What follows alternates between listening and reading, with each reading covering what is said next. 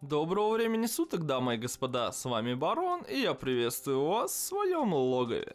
И это очередной выпуск моего еженедельного подкаста под названием «Шестой день». И на этот раз я, пожалуй, не буду перечислять все его составляющие, а сразу перейду к первой рубрике, а именно к распродажам. Итак, если вы на прошлой неделе еще не нахватили чего-нибудь себе на PlayStation, на этой неделе не забудьте это сделать, потому что 21 числа распродажа PlayStation закончится. Там до сих пор доступны различные эксклюзивы со скидками от Sony, тот же Horizon Zero Dawn, Last of Us, Heavy Rain, Gran Turismo Sport, ну вы поняли. Если вы хотели что-то прихватить, не забудьте сделать это 21 числа. Также на прошедшей неделе обладатели Xbox наконец-таки нахватили свои халявные игры под подписочки. Итак, 16 марта им доступны Super Hot, игра по мультфильму The Brave, до 15 марта, но она уже прошла, и 16 марта по 31 марта также доступен Quantum Condorum. Довольно неплохая головоломочка. Не считая подписчиков Xbox, Amazon и Twitch тоже обладают подписочкой.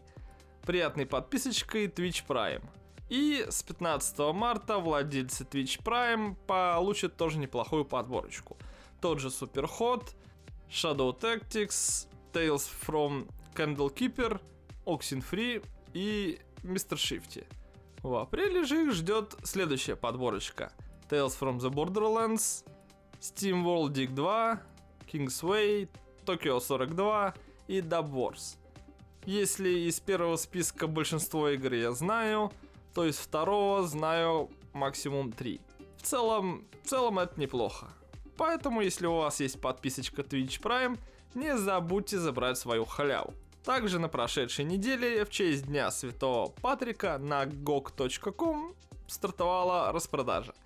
И если вы хотите нахватить чего-нибудь из старых игр на ПК, советую вам туда заглянуть. Дело в том, что GOG, если вы не знали, это сервис, ориентированный в основном на переиздание всякого старья и на небольшие инди-игры. Поэтому, если вы любите либо одно, либо другое, загляните на GOG.com. До вечера 20 марта продлится данная распродажа. Что там нахватить? Ну, к примеру, Star Wars Knights of the Old Republic. Или вообще все игры по Star Wars, которые выходили на ПК. Все там есть. Конечно, на GOG.com есть игры поновее, например, Cube 2, относительно недавно вышедший, или Tyranny, вышедшая в прошлом году, или Abzu. Ну, неплохие игры. Новые игры тут тоже появляются, поэтому загляните, быть может, вам что-то приглянется с хорошей скидочкой. На этой прекрасной ноте данная рубрика завершена, и мы переходим к следующей. И это анонсы и трейлеры. Итак, первым анонсом данной недели является игра Extinction. В новом трейлере игры рассказали о сюжете и показали геймплейчик. Сюжет довольно прост. С незапамятных времен существуют две расы. Мы маленькие букашки и здоровенные огроменные верзилы ростом с 9-этажный дом. И мы друг с другом сражаемся. Геймплей при этом выглядит довольно неплохо. Огромные здоровенные зеленые орки, симпатичная рисованная графика. Мы маленькие букашки, пытающиеся залезть на этого гребаного орка и его грохнуть. Все это смотрится довольно неплохо. Игра, кстати, выходит 10 апреля на ПК и консолях Xbox One и PS4. Поэтому, если вам интересна идея убийства огроменных боссов маленьким букашкой с RPG-прокачкой, естественно, и вот этим всем, я советую обратить вам на Extinction внимание. Ну а мы переходим к следующему анонсу. И это довольно неожиданный анонс. В общем, листая различные новости и статьи на DTF, я наткнулся на небольшую статью от создателя мобильной игры под названием Vikings for Fighters. И, она реально классная. Во-первых, что это за игра и почему я решил про нее рассказать. Это, скажем так, мобильный клон Darkest Dungeon, но с другим антуражем. И судя по скриншотам, это что-то нереальное. красивая рисованная графика, викинги, пошаговые бои а-ля Darkest Dungeon. Я не смог пройти мимо данной статьи и не полистать ее. К сожалению, игра еще находится на тестировании и не продается. Но при этом, зайдя в Google Play, вы можете ее найти. Называется она Viking for Fighters. Она пока что бесплатна и тестируется. Если вам интересна пошаговая механика боев, прокачечка, и вы не прочь поиграть такое на мобильнике или планшете, можете ознакомиться с моей стороны, все это выглядит довольно симпатично. Следующая же игра, о которой я решил рассказать, называется Disco Elysium. Дело в том, что на этой неделе она сменила название, она появилась в Steam, предзаказ еще, к сожалению, недоступен. И в Steam, как вы видите, если смотрите мой подкаст на Ютубе, ни черта нет. Есть только английский язык, одиночное прохождение, Steam Cloud и парочка трейлеров. Все это смотрится довольно неплохо. Суть игры в чем? Вы играете за детектива в постапокалиптическом будущем. И смотрится все это прям шикарно. Судя по скриншотам и видеороликам, у вас может быть несколько персонажей, есть прокачка персонажей и исследование вот этого вот красивого постапокалиптического мира с непонятными развалинами, какими-то киберпанк, стимпанк, не пойми что, футуристическими вещами. И смотрится все это довольно неплохо. Даты релиза, к сожалению, игры еще нет, но рассказать я о ней все же не смог удержаться, потому что смотрится она прям шикарно. Сказать, что тут супер-пупер нереальная графика я не могу, но она симпатичная. Красивая рисовка, много мелких деталей. Если вам интересен сеттинг или, возможно, вы хотите поиграть в какой-то детектив с необычной вселенной, советую докинуть куда-нибудь в список желаемого и ждать релиза. Посмотрим, что из этого получится. В самом трейлере же написано, что это детектив РПГ. Ну, дай бог, дай бог. А мы переходим к следующей игре. Короче, недавно издатели Stardew Valley представили очередную игру, которую взяли под крыло. Называется она Witchbrook. И, если коротко, они характеризуют ее как Stardew Valley плюс Гарри Поттер. Особо никаких геймплейных механик не показано, есть только парочку симпатичных рисованных артов и больше ничего. Издатели обещают, что это будет экшен-РПГ в стиле Зельды. Ну, мне этого было достаточно, чтобы о ней упомянуть в подкасте, потому что Гарри Поттер экшен-РПГ с видом сверху, с красивой пиксельной графикой. Блин, пройти мимо просто нереально. К сожалению, в Стиме ее еще нет, но будем следить за анонсами и ждем появления ее в различных сервисах цифровой дистрибьюции. Дело в том, что проект разрабатывается пока что эксклюзивно для ПК, но, возможно, появится и на других платформах. Ждем. А вот следующий анонс поджег жопу много кому. Ubisoft решила попользовать свою старую добрую лицензию на Might and Magic. Вы подумали, блин, наверное, новые герои будут выходить. Это ж круто, это ж нереально круто, не так ли? Нет, ни хрена. Они решили попользовать лицензию героев и, не поверите, выпускают мобильную игру под названием Might and Magic Elemental Guardians. Что? Нет, вы правда выпускаете, извините меня, мобилку вместо новых героев? What the fuck? Казалось бы. Естественно, они выпустили трейлер к этому чуду. И, блин, это пошаговая боевка в стиле мобилок, как всегда, с прокачечкой. Вроде как даже с сюжетом, но меня не удивишь какими-то красивыми рисованными трейлерами. Это, конечно, все круто. Выходит на iOS и Android 31 мая, но, блин, почему не новая Might and Magic, а какая-то дичь? Судя по скриншотикам, У вас будет партия персонажей, по 3 умения на каждого из них, довольно простенькая рисованная графика, обещают сюжетную кампанию, о которой я опять-таки говорил. Блин, это прям вообще не очень круто. Конечно, ждем, мало ли из этого получится что-то годное, но... Ох, это прям нереальное разочарование. Я надеялся на новых героев, хотя я не сказал бы, что я какой-то их особенный фанат. Блин, ну это реально говно какое-то. Почему не новые герои, почему мобилка? Ну, наверное, потому что они хотят бабла. Будем доить, как говорится, мобильные игры по самое не балуй. Да и хрен бы с ними. Мы, пожалуй, пойдем далее. Следующая же игра называется Planet Alpha. Это платформер слева направо. Я посмотрел трейлер. Если вы смотрите мой прекрасный подкаст на ютубе, это прям очень хорошо. Я не буду тянуть и опишу всю эту радость. Это какая-то загадочная планета, на которой вы приземляетесь, и там происходит разная дичь. Симпатичная графика, не супер, но довольно красивая, рисованная. Различная фауна, флора кругом, роботы, гоботы, разбитые летающие тарелки на заднем фоне. Все это смотрится прям шикарно. Выходит, кстати, на ПК и на всех консолях текущего поколения. Короче, везде. До конца 2018 года. Но арты реально классные. Давайте посмотрим, сколько стоит она в Steam. Если она там есть, конечно. Ценника в Steam пока нет, но в целом вы можете докинуть ее в список желаемого. Игра, еще раз повторюсь, называется Planet Alpha и должна выйти до конца этого года.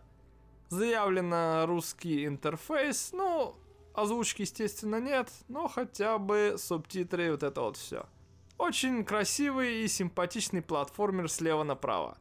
Как говорится, ждем. Следующая же новость обрадует поклонников Tomb Raider. На прошедшей неделе студия Realtech VR объявила, что выпустит в Steam ремастер первых 3 частей Tomb Raider. Супер-пупер графики, конечно же, не ждите, потому что на основу этих игр лягут мобильные версии для iOS и Android. Если смотрите мой подкаст на ютубе, можете сами на все это полюбоваться. Наконец-таки нормальное разрешение, все не так уж и мыльно. Симпатичненько, но, к сожалению, все это еще не вышло. Даты релиза, к сожалению, нет, поэтому ждем. И это не единственная новость о Tomb Raider в данном выпуске. На прошедшей неделе Square Enix официально анонсировали новую часть приключений Лары Крофт. Называется она Shadow of Tomb Raider. И согласно тизеру, который появился на этой же неделе, мы поедем в Южную Америку. Это все, что известно. Никакого геймплея, естественно, в тизере не завезли, но сказали, что если вы хотите посмотреть на геймплейчик поподробнее, ждите 27 апреля. А дата выхода игры 14 сентября, причем на этот раз на всех консолях текущего поколения, не считая Switch и ПК. Что ж, ждем. Предыдущие части были неплохие, дай бог, и финальная будет тоже отличной. А мы же идем далее к следующим анонсам.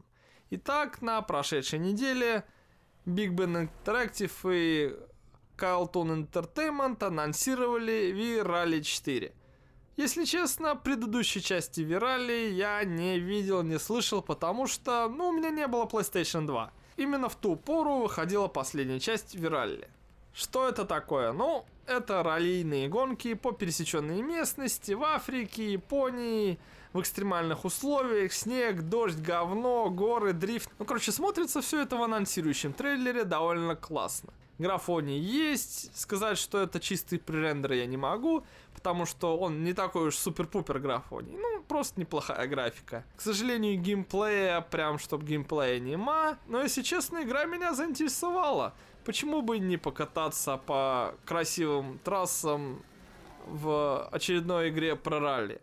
Выход назначен на сентябрь 2018 на ПК и всех консолях текущего поколения, то есть Xbox, PS4 и Switch. Как говорится, ждем. Пока ждем, небольшая новость одной строкой. Создатели God Simulator затизерили свою новую игру.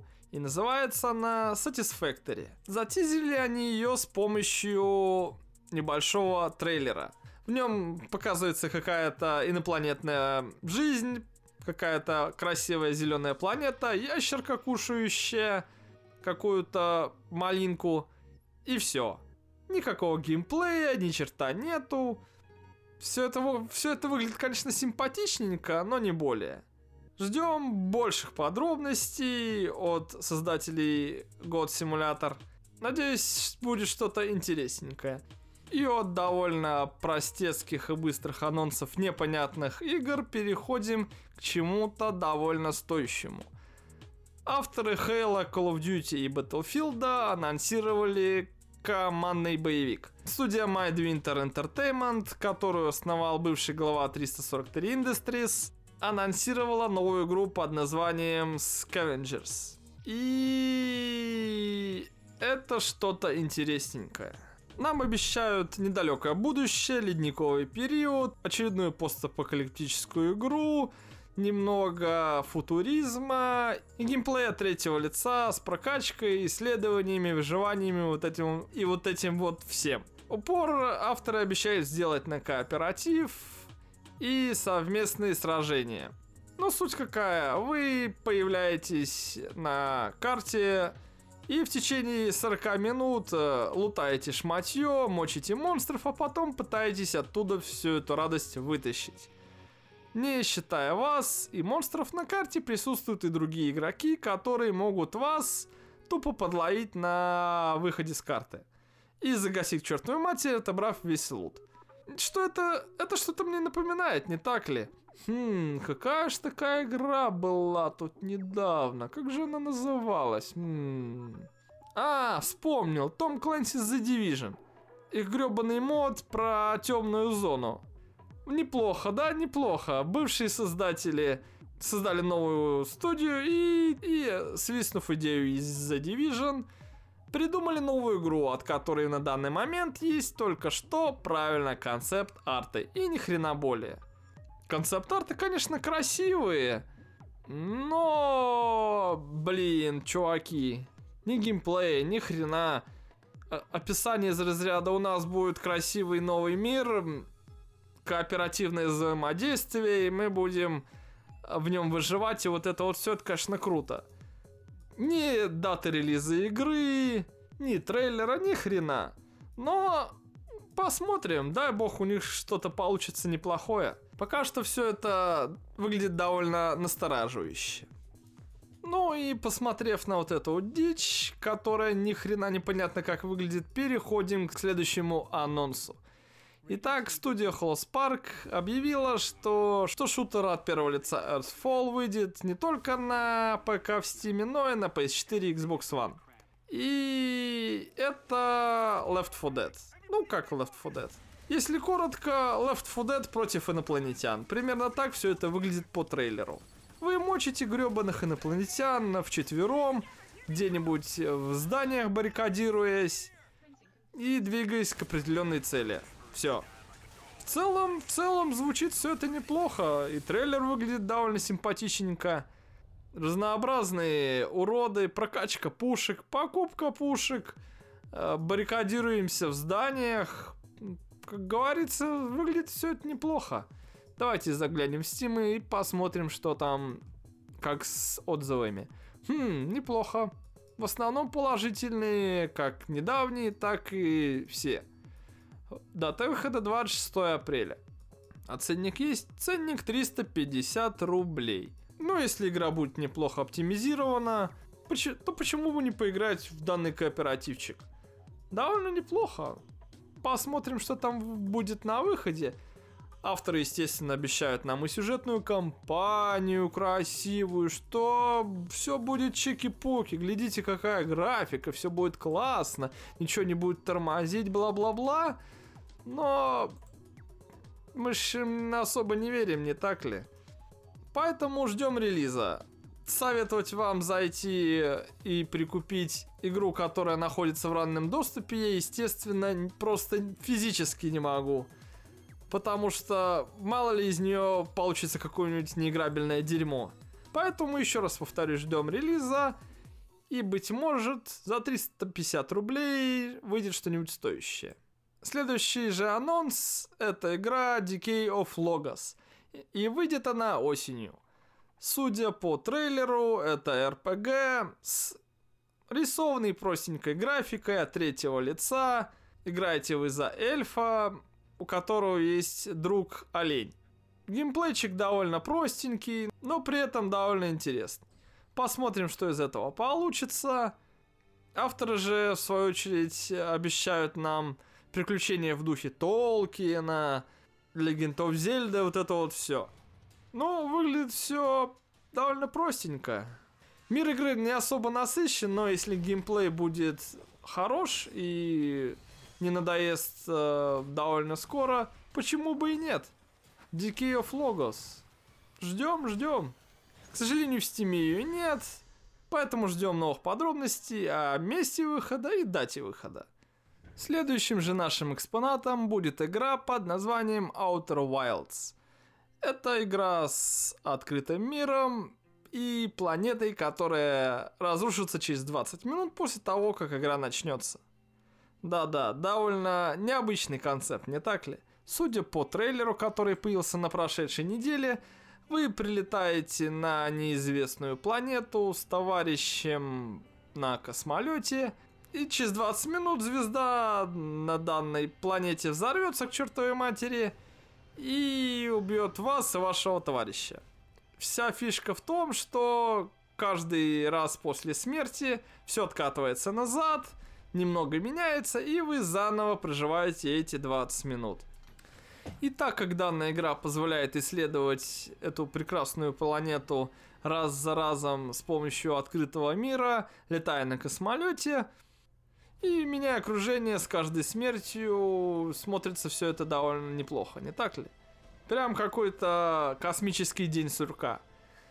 И, честно признаться, смотрится по трейлеру все это довольно симпатично. Выпуск игры назначен на 2018 год. Никаких более точных дат и места выхода игры, а именно на ПК или на консолях, нет.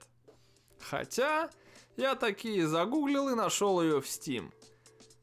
Опять же, только 2018 год, ничего более. Тот же один единственный ролик, который я показывал чуть ранее. В игре обещают русские субтитры, постоянно изменяемый мир, который мы будем исследовать и разгадывать различные загадки. Так как мы находимся на неизвестной планете и у нас будет ограничен запас воздуха, естественно. Ну что ж, пока что выглядит довольно интригующе. Если вас игра заинтересовала, Outer Wilds, еще раз повторюсь, да бросьте себе в список желаемого. Вдруг захотите прикупить ее после выхода. Ну а мы переходим к более насущным вещам, а именно анонсам дат выхода различных игр, которые уже давно в Steam. Первая из них это Warhammer 40 000 Инквизитор Мартюр. Довольно темная RPG в стиле Диабло с видом сверху выходит наконец-таки 11 мая. В данный момент она пока что доступна в Steam в раннем доступе. Недавние обзоры смешанные, все обзоры в основном положительные. И в целом мне больше нечего про нее сказать. Ну, не считая ценника. Стоит она на данный момент 1500. Поэтому, если вам интересна вселенная Warhammer, и если вы, к примеру, любите Diablo экшены, плюс возможность играть в кооперативе, естественно, по мультаку аж до 4 человек, то обратите свое внимание на Warhammer 40 000 Инквизитор Мартюр. А мы же переходим к следующей игре, а именно к ремастеру Neverwinter Nights Enhanced Edition. Он выйдет 27 марта, и в целом это вся новость. Нам, естественно, добавят большое разрешение вплоть до 4К, и в целом все. Выход в Steam 27 марта. Также на прошедшей неделе Sega анонсировала сборник своих классических игр для консолей и ПК. Аж 50 штук в них будет. Представила трейлер данного прекрасного события. И я в целом рад поиграть в классические игры от Sega, почему бы и нет, не так ли? Тем более с ачивочками, Большое количество игр в одном, аж 50 штук. Представлен наш полный список, и зачитывать я, естественно, его не буду. Но из того, что я прекрасно знаю, к примеру, Comic Zone будет доступен. 3 части Golden Axe, это прям шикарно. Соников, The Hedgehog'ов очень много. Street of Rage 3 части. И все, больше игр я не знаю. Выходит вся эта радость на PS4, Xbox One и ПК 29 мая. Как говорится, неплохо. И мы потихонечку приближаемся к концу данной рубрики о трейлерах и анонсах. И переходим к трейлеру, а именно к дневнику разработчика игры под названием The Sinking City. Это, как бы так изъясниться поконкретней, но очень сильно имеет лавкрафтовские мотивы. 20-е годы, Америка, затопленный городок, какие-то непонятные твари, вы играете за мужчину в прекрасной шляпе, и смотрится все это довольно симпатичненько. Графоний хороший, атмосферненько. Мы играем, естественно, за детектива, как написано в описании.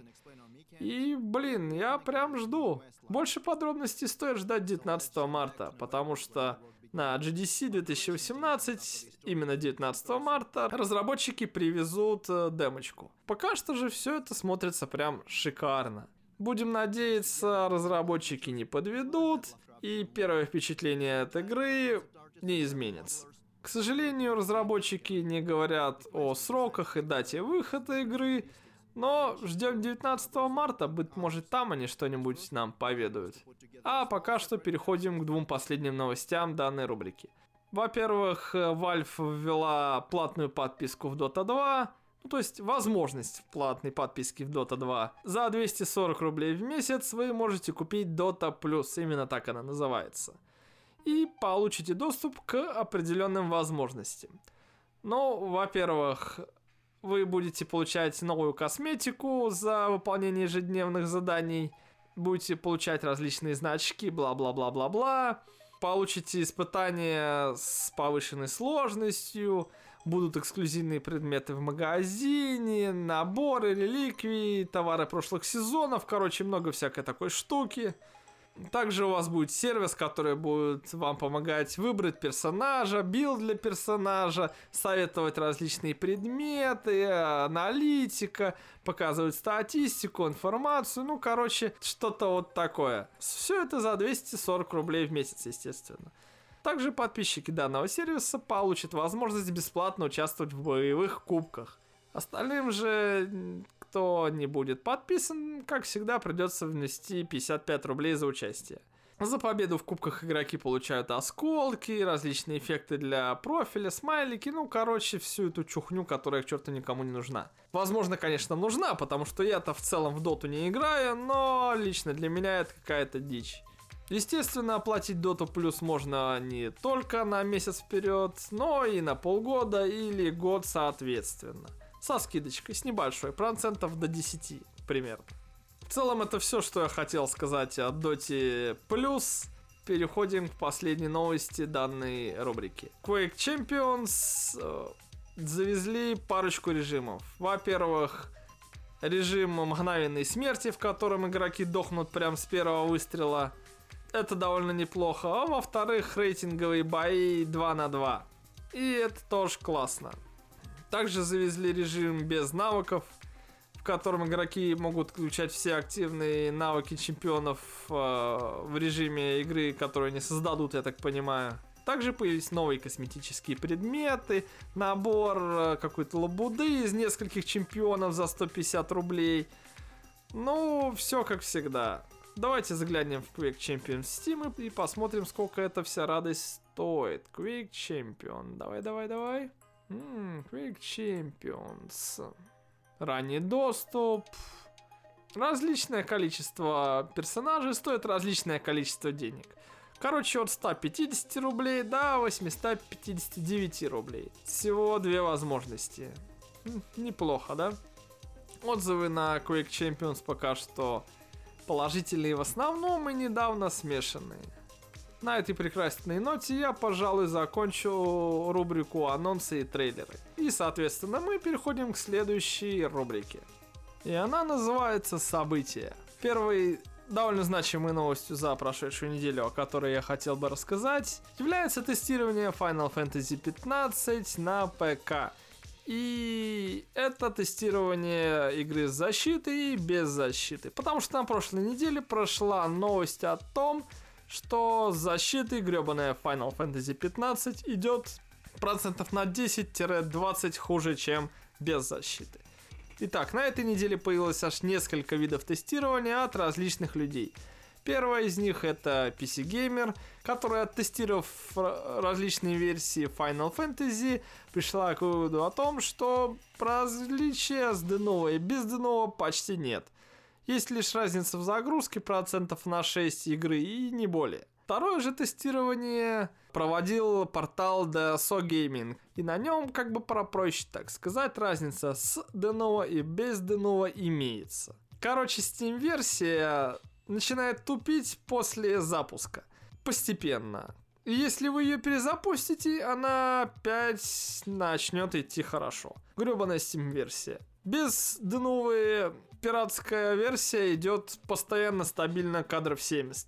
С ДНО в Steam она постепенно проседает до 60 кадров. В тестах, естественно. На это, конечно же, может влиять не только ДНО, но и сам Steam, который, во-первых, дольше запускает игру, судя по тестам. Во-вторых, как бы сам влияет на Final Fantasy 15. Поэтому два противоположных мнения. PC-геймер говорит, что разница лишь в загрузках. И с этим и DSO Gaming тоже согласен. Но в стимовской версии игры в тестах от DSO Gaming имеется фишка с падением производительности со временем. Поэтому кому доверять больше, решайте сами. А с учетом вот этой всей шумихи насчет ДНО, быть может, проще купить ее на консоли и не заморачиваться, как говорится. И раз мы уже начали говорить о производительности, то следующая новость за прошедшую неделю, которая малеха поджарила мой пукан, это то, что неизвестная контора CTS Labs, которую я никогда не слышал, и в интернете про нее тоже не особо слышали, 13 марта опубликовала 2 видеоролика и запустила сайт, в котором она сообщила, что нашла аж 13 критических уязвимостей в процессорах AMD.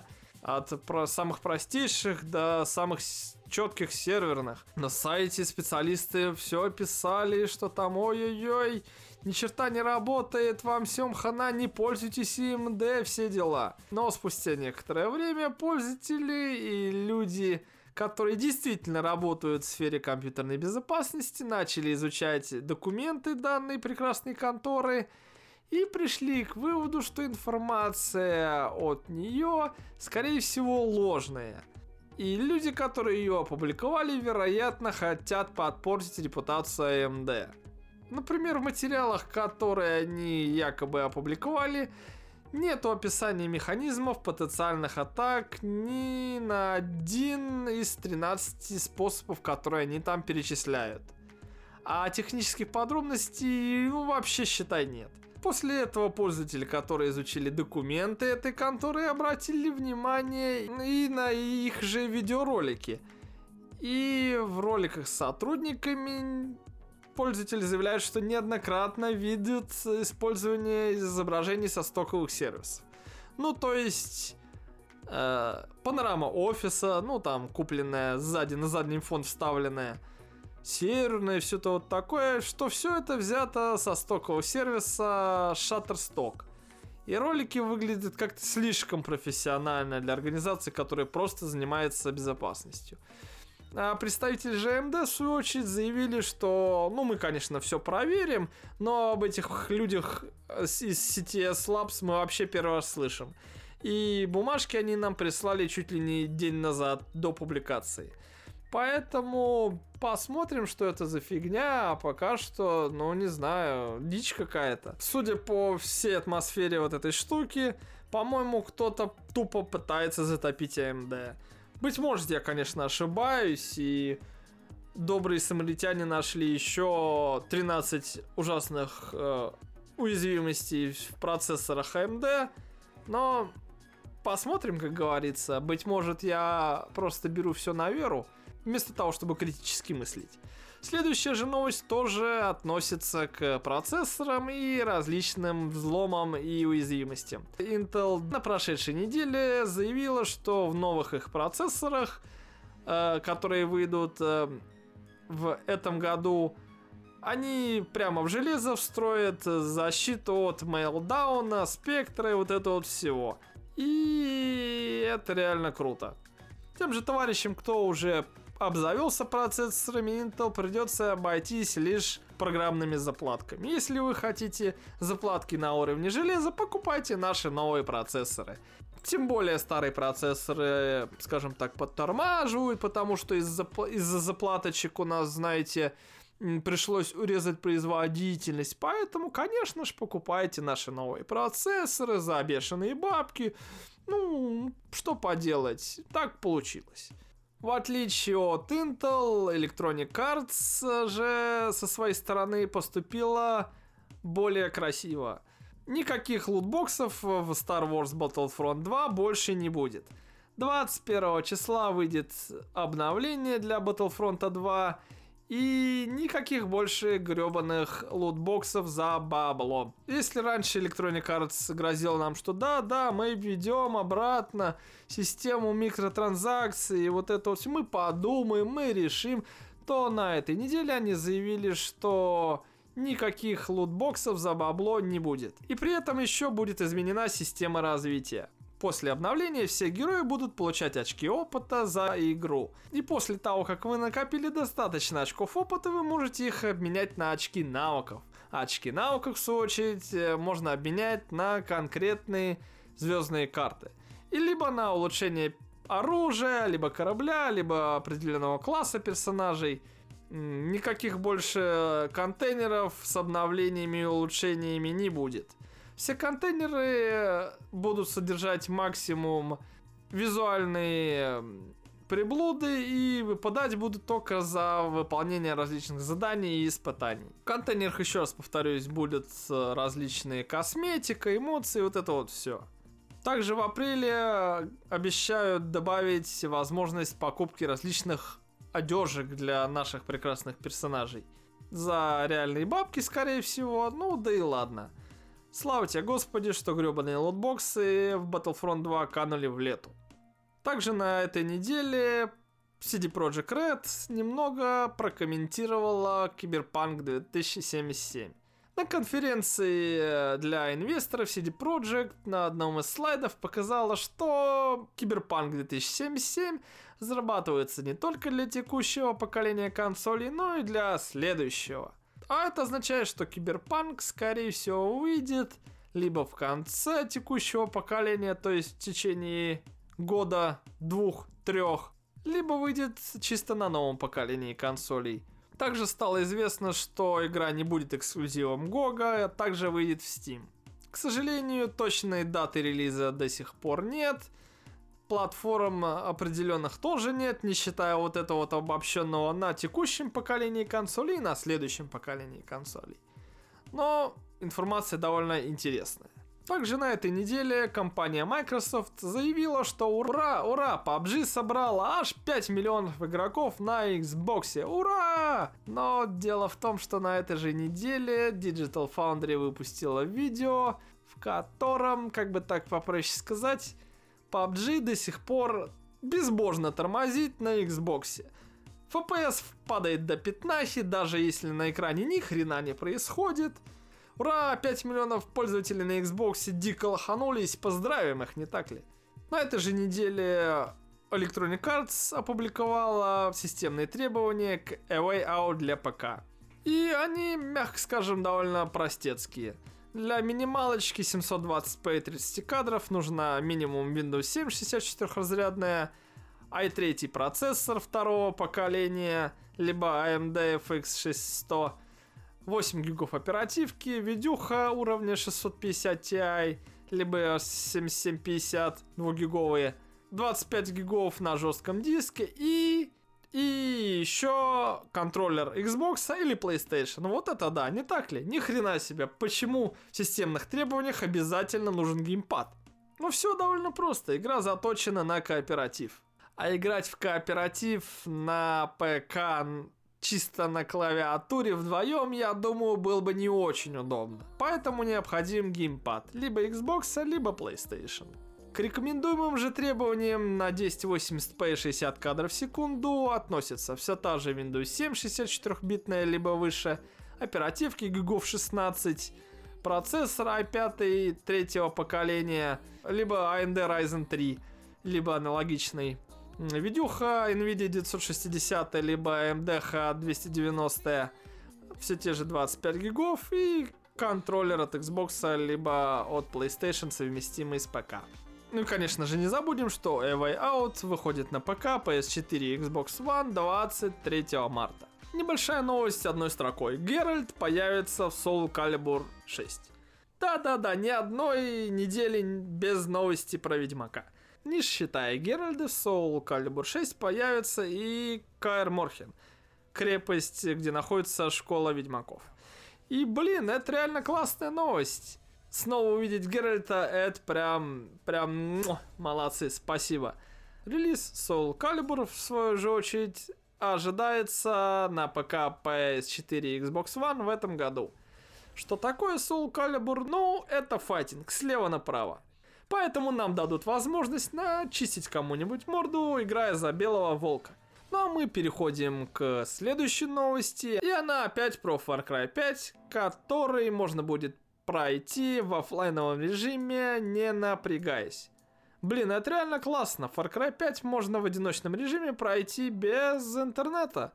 Где вы такое слышали? Постоянное подключение к интернету в последнее время прям главная фишка текущего поколения консолей и ПК в целом. Но, естественно, если вы захотите поиграть в мультиплеер либо пройти Far Cry 5 в кооперативе, интернет все равно необходим. Также, не считая этого, исполнительный продюсер Far Cry 5 Дэн Хей подтвердил, что в игре будет микротранзакции. И он, как бы так попроще сказать, заявил, что можно будет ускорить прогресс персонажа, потратив реальные бабки. Что? Что за дичь? Что это значит? Я что, могу проапгрейдить саму себя за бабос? Это что, Shadow of War опять, что ли, да? То есть вы хотите заявить вот этой маленькой строчечкой, что в Far Cry 5 можно ускорить прогресс персонажа за бабло?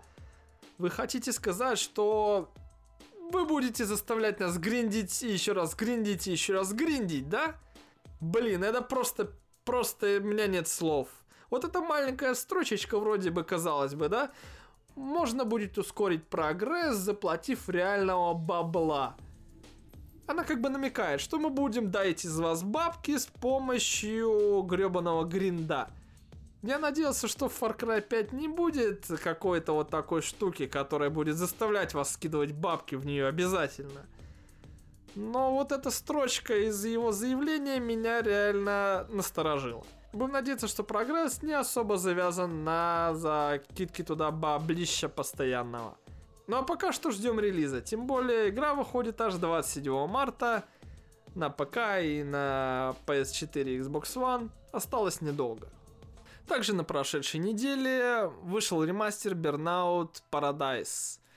И он довольно неплох. Стоит он 2500. Digital Foundry его оценила. Говорит, графоний стал немного лучше, тени, вот это вот все. Поэтому, если вы любите гоночки, которые, скажем так, драйвовые, много экшена, графика симпатичная, ценник небольшой, советую вам обратить внимание на Burnout Paradise. Последнее же, самое главное событие недели, это смерть Стивена Хокинга. И она реально меня расстроила. Покойся с миром, Стивен. Спасибо за все, что ты сделал, за вклад в популяризацию науки и за то, что ты не сдавался столько лет. Потому что прожить с такой болезнью такое большое количество времени, это нужна нехилая такая сила духа. Спасибо за все, Стивен. Покойся с миром. И теперь мы, пожалуй, переходим к следующей рубрике под названием «Новости одной строкой». Итак, Pillars of Eternity 2 Deadfire перенесли на 8 мая. До этого разработчики обещали выпустить игру 3 апреля, но заявили, что им не хватает времени на полировку и перенесли ее на 8 мая. Также на прошедшей неделе Ubisoft наконец-таки анонсировала дату выхода Crew 2. Она выйдет 29 июня. Не считая этого, открылась возможность записи на бета-тестирование. Ну а в Far Cry 5, вы не поверите, на PlayStation Pro будут настройки графики. Как бы это странно не звучало. Можно выбрать два пресета для максимального разрешения и для качества графики. Все это смотрится на консоли довольно глупо, но понять причину я могу. Если вы хотите увидеть настоящее 4К, то включайте максимальное разрешение. А если у вас обыкновенный телевизор 1080p, то включайте качество графики и наслаждайтесь. И возвращаясь к качеству графики. Один прекрасный человек сделал модификацию для Kingdom Come Deliverance. И она специально ухудшает качество графики. И смотрится все это довольно прикольно. Во-первых, мод запускает игру в 720p, то есть в разрешении 1280 на 720. И несмотря на адское мыло и ужасные текстуры, несмотря на это, мод позволяет запустить игру на 760-й NVIDIA и даже на встроенном графическом чипе Intel Pro Graphics 580. И если честно, это прям нереально круто. Несмотря, конечно, на адскую графику, почему бы и нет? Возможность пройти игру, если у вас хреновый ПК, довольно приятно. Также на прошедшей неделе на ПК и консолях вышла стратегия Surviving Mars, о которой я упоминал в прошлом подкасте. Стратегия от создателей Тропика в Steam стоит 725 рублей. И пока что обзор у нее в основном смешанный. Ценник не особо большой, поэтому если вы любите стратегии, можете обратить на нее свое внимание. Также на прошедшей неделе состоялся выход игры Ghost of the Tale, о которой я говорил в своем первом выпуске. В ней вы, еще раз повторюсь, играете за мышонка Министреля Тила, который ищет свою подругу. В игре нас ждет около 60 квестов, на выполнение которых уйдет часов 15-20. Данная игра доступна для Steam, GOG и Humble Store. В дальнейшем она обязательно выйдет и на приставках Xbox и PS4. Ценник в Steam на данный момент составляет 465 рублей. Отзывы же в данный момент очень положительные. Если вы любите необычные миры, не против стелса и в целом приключенческих игр, обратите на нее свое внимание. Также на прошедшей неделе вышел первый эпизод The Council, о которой я опять же говорил в прошлом выпуске своего прекрасного подкаста. И пока что всего 107 обзоров в Steam, очень положительные отзывы, но не забываем, что данная игра стоит 1350 рублей и будет состоять она из 5 эпизодов. Поэтому покупать ее в данный момент я вам, конечно, не могу советовать. Проще подождать выхода всех эпизодов, а потом уже решить, покупать или нет. По геймплею она напоминает игры от Telltale, где вы общаетесь с персонажами, выбираете определенные реплики, но также в ней присутствует элемент прокачки.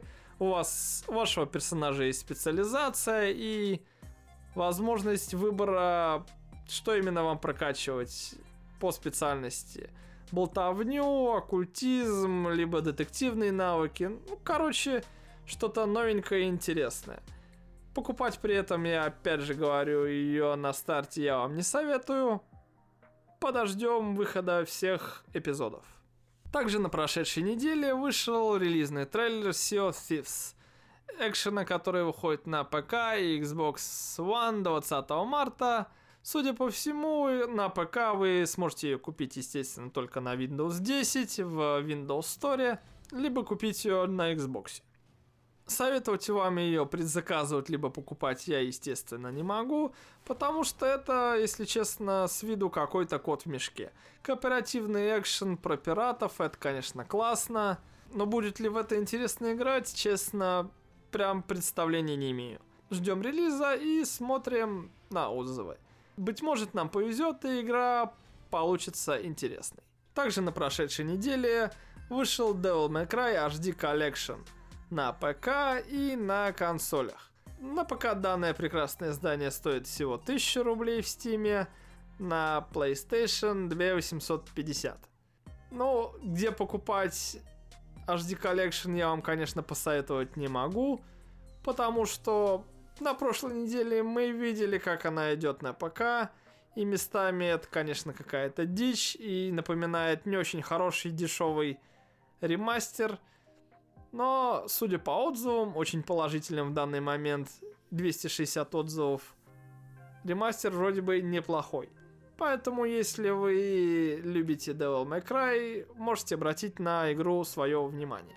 На этом рубрика новости одной строкой закончена, и мы переходим к новостям кино и сериалов. И первое – выход трейлера «Преступление Гриндевальда», новой части фантастических тварей по Гарри Поттеру. Блин, какой же классный трейлер. Если вы еще не смотрели, посмотрите. Фантастические твари. Преступление Гриндевальда должна выйти 15 ноября 2018. Ждать, конечно, еще долго, но ознакомьтесь с трейлером, он классный. Также на прошедшей неделе появились новости о последнем сезоне «Игры престолов». И если коротко, нам обещают, что почти все сдохнут к чертовой матери. До финала дойдет совсем немного персонажей.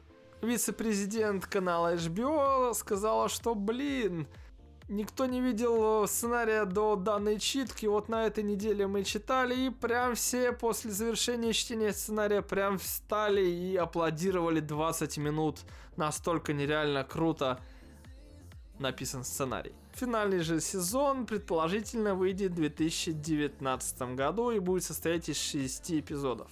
После этого нас, конечно, ждут тонна различных спин-оффов, но, как говорится, посмотрим, что из них выйдет. На прошедшей неделе появилась новость о том, что Amazon собирается потратить на сериал по «Властелину колец» около 500 миллионов баксов на 2 сезона.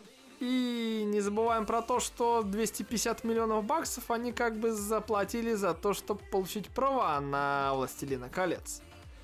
И все это, мягко скажем, говорит нам о том, что Amazon настроен нехило так серьезно.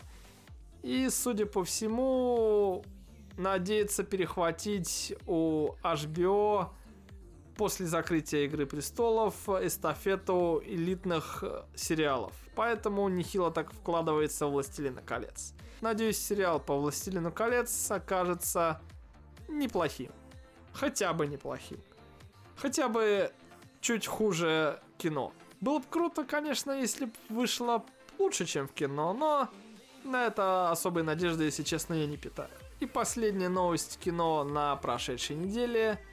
Союз мультфильм планирует выпустить в кинотеатрах восстановленные копии классических мультфильмов. В течение 2018 студия намерена отреставрировать «Снежную королеву», «Конька-горбунка», «12 месяцев» и «Сказку о царе Салтане».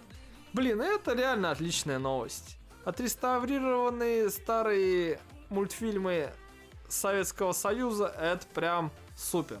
И было бы неплохо, если бы в нашей стране не только Союз мультфильм решил реставрировать старые мультфильмы, но и киноделы бы занялись реставрацией старых фильмов.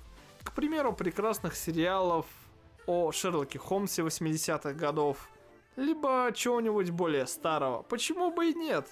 Я бы с удовольствием на это посмотрел на большом экране. На этом новости кино и сериалов на этой неделе закончились, и мы переходим к последней рубрике, а именно слухов.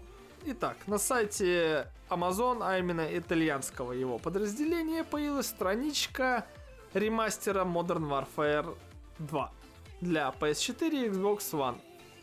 Дата выхода 30 апреля. И, если честно, в этом, мягко скажем, как-то мало верится.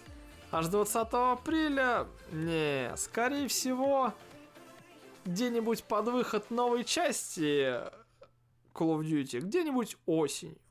В это я поверить еще могу, но 20 апреля маловероятно. Но поживем увидим. Не считая этого, на том же Amazon, но только канадском, появилась страница Tom Clancy's Splinter Cell 2018 от Ubisoft. И данный слух, это, конечно, прям неплохо. Но, как говорится, ждем E3, больше нам ничего не остается. С учетом того, что предыдущий Splinter Cell вышел очень давно, это вполне вероятно. Также на прошедшей неделе появилась новость о Dark Souls. А именно в официальном твиттере игры появился перечень платформ, на котором будет проходить тестирование сетевых возможностей. Это PS4, Xbox и Nintendo Switch.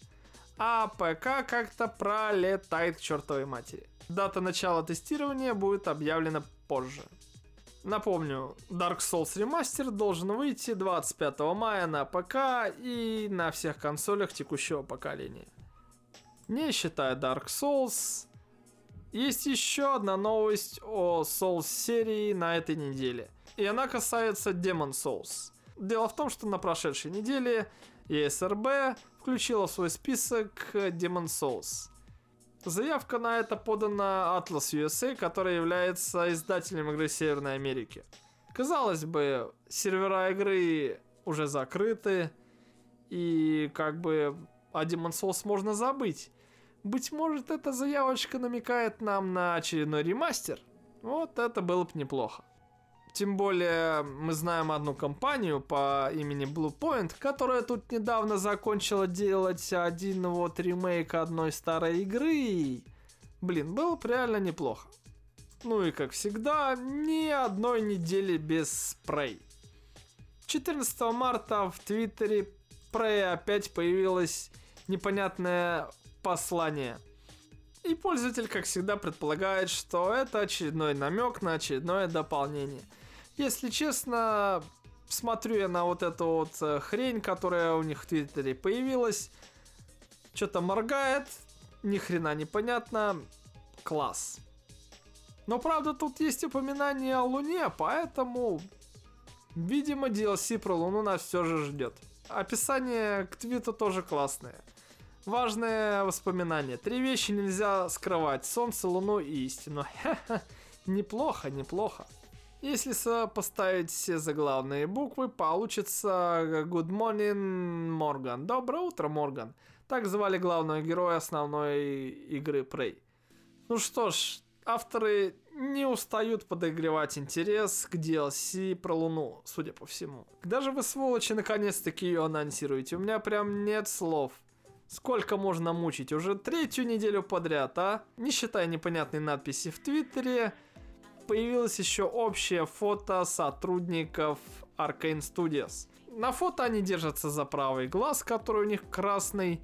В руках держат различные предметы, которые, скажем так, относят нас к Prey. И, блин, ну сколько уж можно, а? Но зато, на доске сзади них есть дата, 10 июня. И слово Луна. И вопрос, что насчет Питера, одного из персонажей Prey. Поэтому 10 июня, блин, было бы неплохо, если бы она именно вышла 10 июня, а не была анонсирована 10 июня где-нибудь на E3, что в целом таки возможно. Но будем надеяться, что она все-таки выйдет 10 июня, а не будет анонсирована. Итак, это были все новости, слухи и анонсы за прошедшую неделю. Если вам понравился мой подкаст «Шестой день», подписывайтесь, где бы вы его не смотрели или слушали. Спасибо вам за внимание и увидимся на следующей неделе.